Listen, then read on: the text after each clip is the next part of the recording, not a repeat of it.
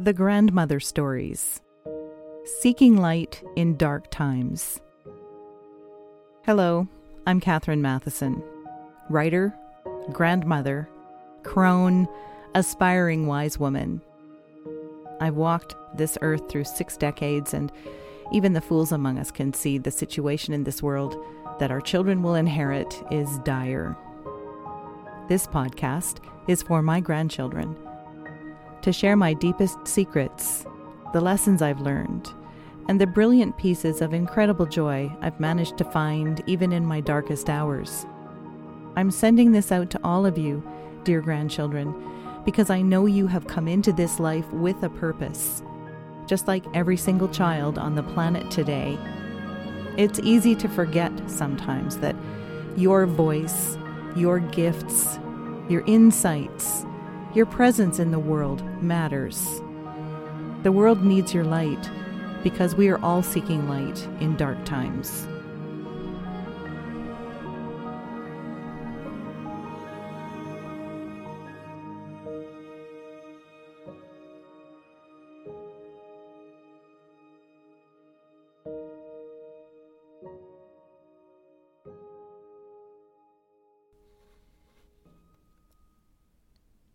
Episode 11. Make a wish, but first, know what you long for. Dear grandchildren, what is your secret wish? Something you have never said out loud. I'm not asking whether you want that bike or that beach holiday, or this great dress or those cool shoes, or even the best, newest, great game. I'm not talking about anything in the make you happy for a month or so category. I want you to go deeper, past the wish on a star, past the blow out your birthday candles, past the coin in the fountain wishes. When it's all laid bare, when you have come to the core of your being, what wish do you hold most dear? This is the place where longing lives. Every human has it, a longing for something. Longing is a unique blend of emotions, including love and happiness and a kind of sadness.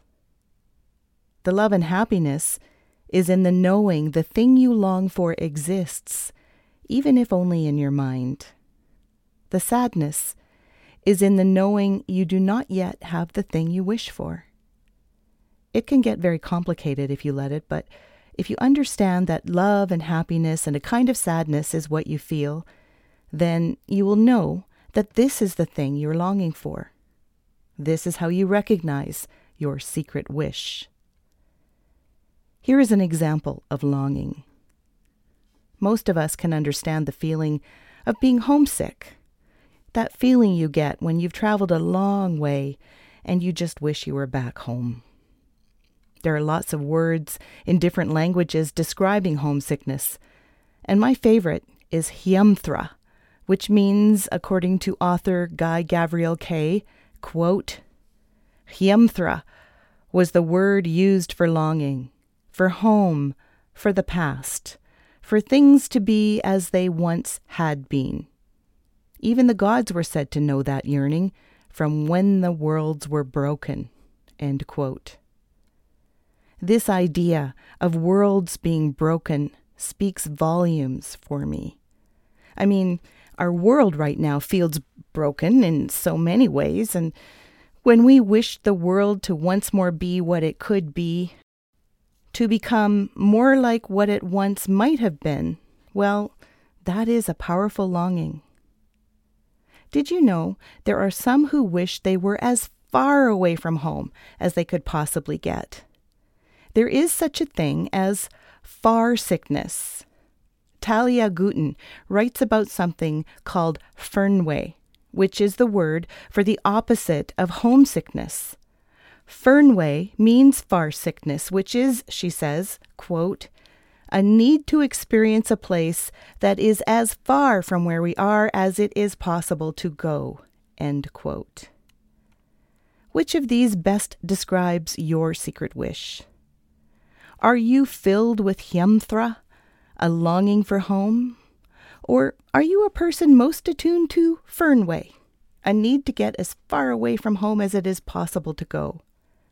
And what happens to you, dear grandchildren, if you get to your deepest, most innermost part of yourself and you find that you are filled with Hiamthra and Fernweh in equal measure?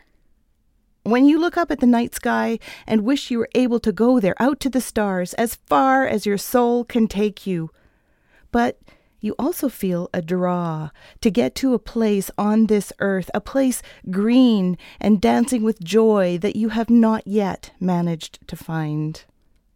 Well, dear grandchildren, when you are both homesick and farsick, you have no choice but to wander. You may not feel at home where you are, but deep inside, you know there is a place for you, a home that is calling to you, and you have a deep inner knowing that someday you will find this place. And so you search.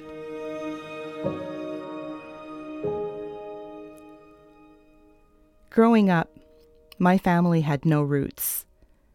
My father was an only child, adopted, and not close to his parents. My mother's family was small and shrouded in secrets. All we had in the way of roots were a few details about my mother's paternal grandparents, who were both from Ireland. 3 living grandparents, a couple of aunts and uncles, and a handful of cousins figure large in my childhood. But they all lived somewhere else, and we moved from town to town, following my father's expanding career. I was 8 years old before we lived anywhere longer than a year.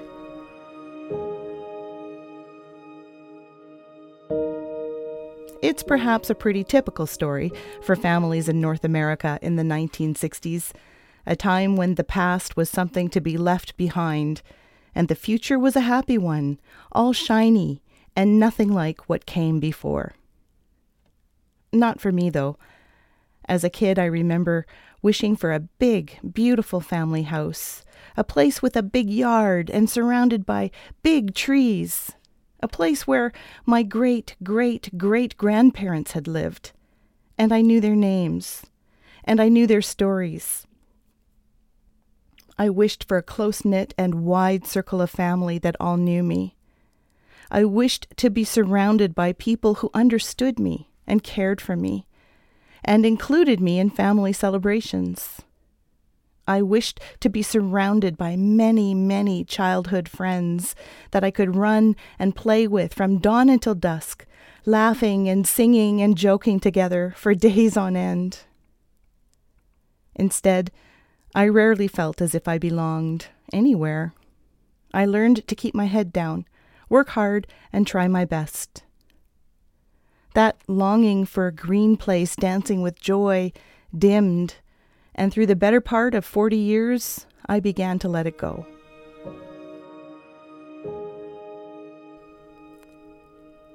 Until one day in 2018, when I had an opportunity to travel to Ireland.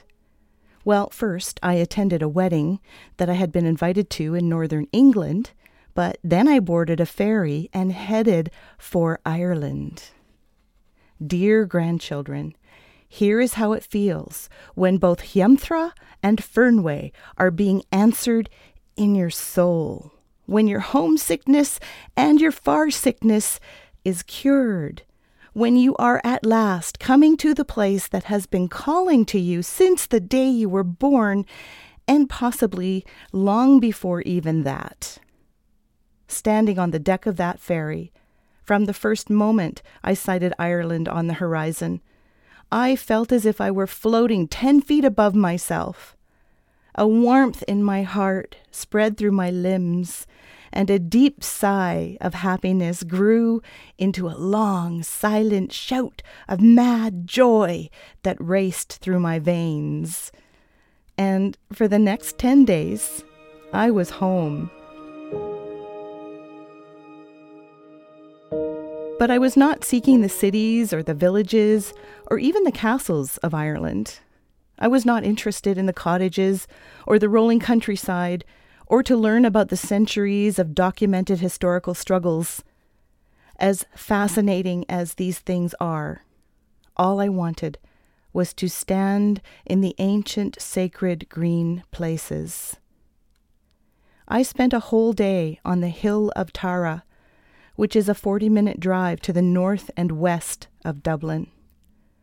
Buses and cars came and went at the car park, and people streamed past me as I stood there, laid on the grass, wandered across the wide sloping ring fort, visited the fairy trees, and poured out an offering of Jameson's Irish whiskey for the ancestors.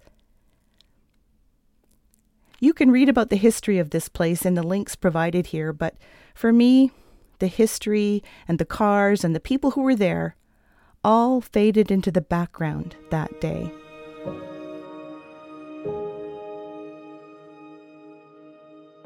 The thinness of the place was so palpable. It seemed there was an entire dimension echoing all around me.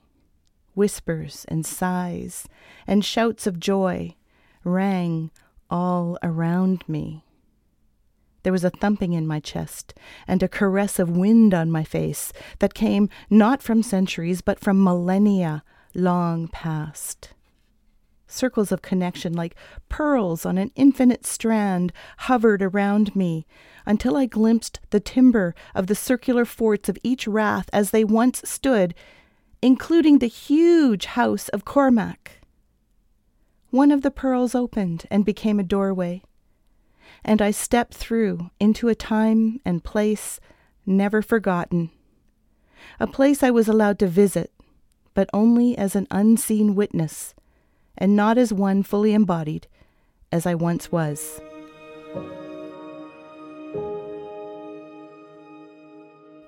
A guide stepped forward, introduced herself as Deireann.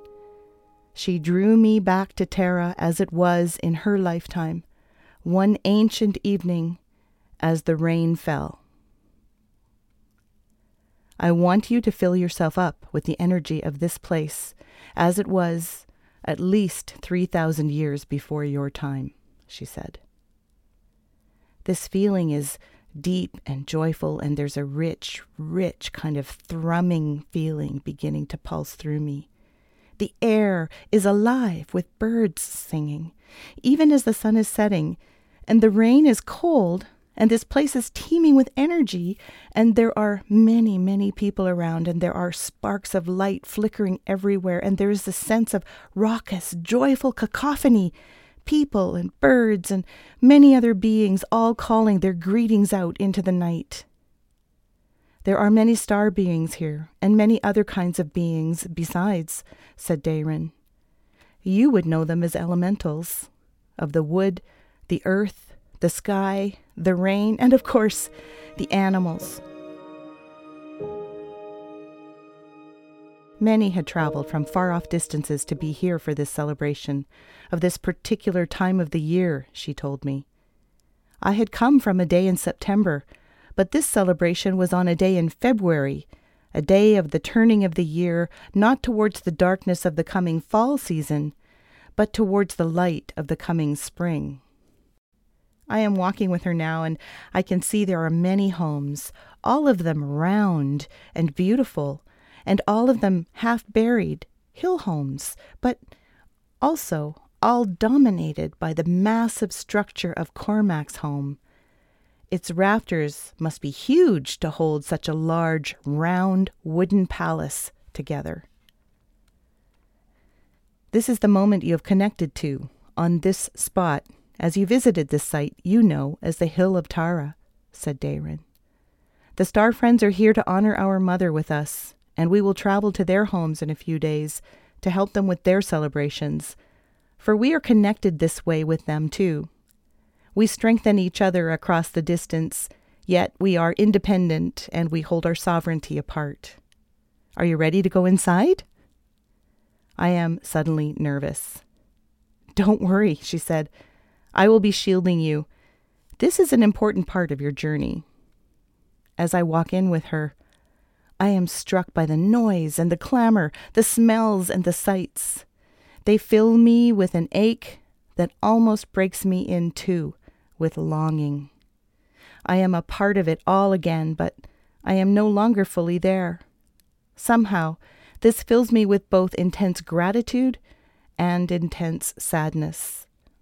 There is music and laughter, and I can hear stories being told, songs are being sung, and there is dancing in the center of everything. I can see there are quiet pockets of conversation and debate, but mostly I see people celebrating with playful abandon. I am surprised at the difficulty I have telling the men from the women. Everyone has long hair, and they are dressed similarly with pants and tunics and leggings, and their teeth are flashing and white as they smile, and their expressions are kind. And then I realize most of the men have beards, or at least a mustache. They seem to glow as they urge each other on to play, to talk, to dance, and to laugh.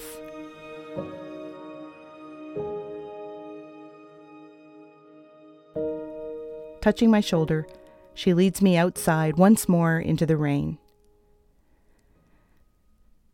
Standing outside that great round palace that was filled with celebrating clans, I experienced a rush of knowing what it had felt like to be a part of this society, to have grown up here, to live in this beautiful great round house with miles of fields and forest that stretched as far as the eye could see in all directions.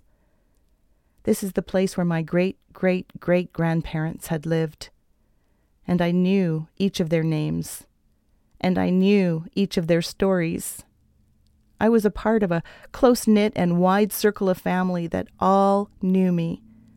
I had been surrounded by people who understood me and cared for me and included me in family celebrations. I had grown up surrounded by many, many childhood friends that I could run and play with from dawn until dusk, laughing and singing and joking together for days on end.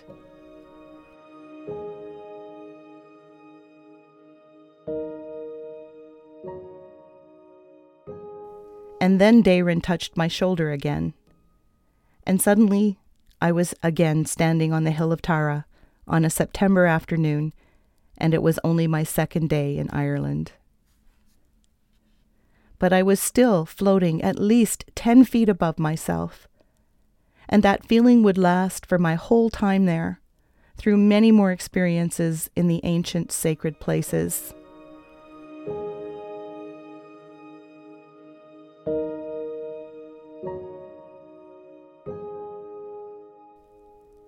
Dear grandchildren, wherever you are called, or however you find your way to it, I have no doubt there is a place on this planet where you feel most comfortable and most at home.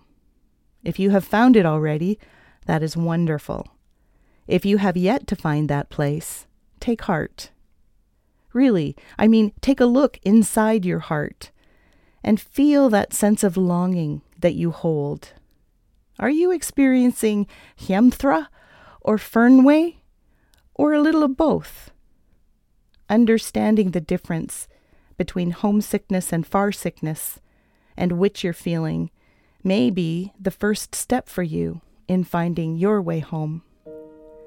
Be it near or far, dear grandchildren, I wish you all the joys of home and all the joys of far away that you may long for, and I wish them for you now and always. Thank you for listening to episode 11 of The Grandmother Stories. I'm Catherine Matheson, writer, grandmother, crone, aspiring wise woman. See you soon.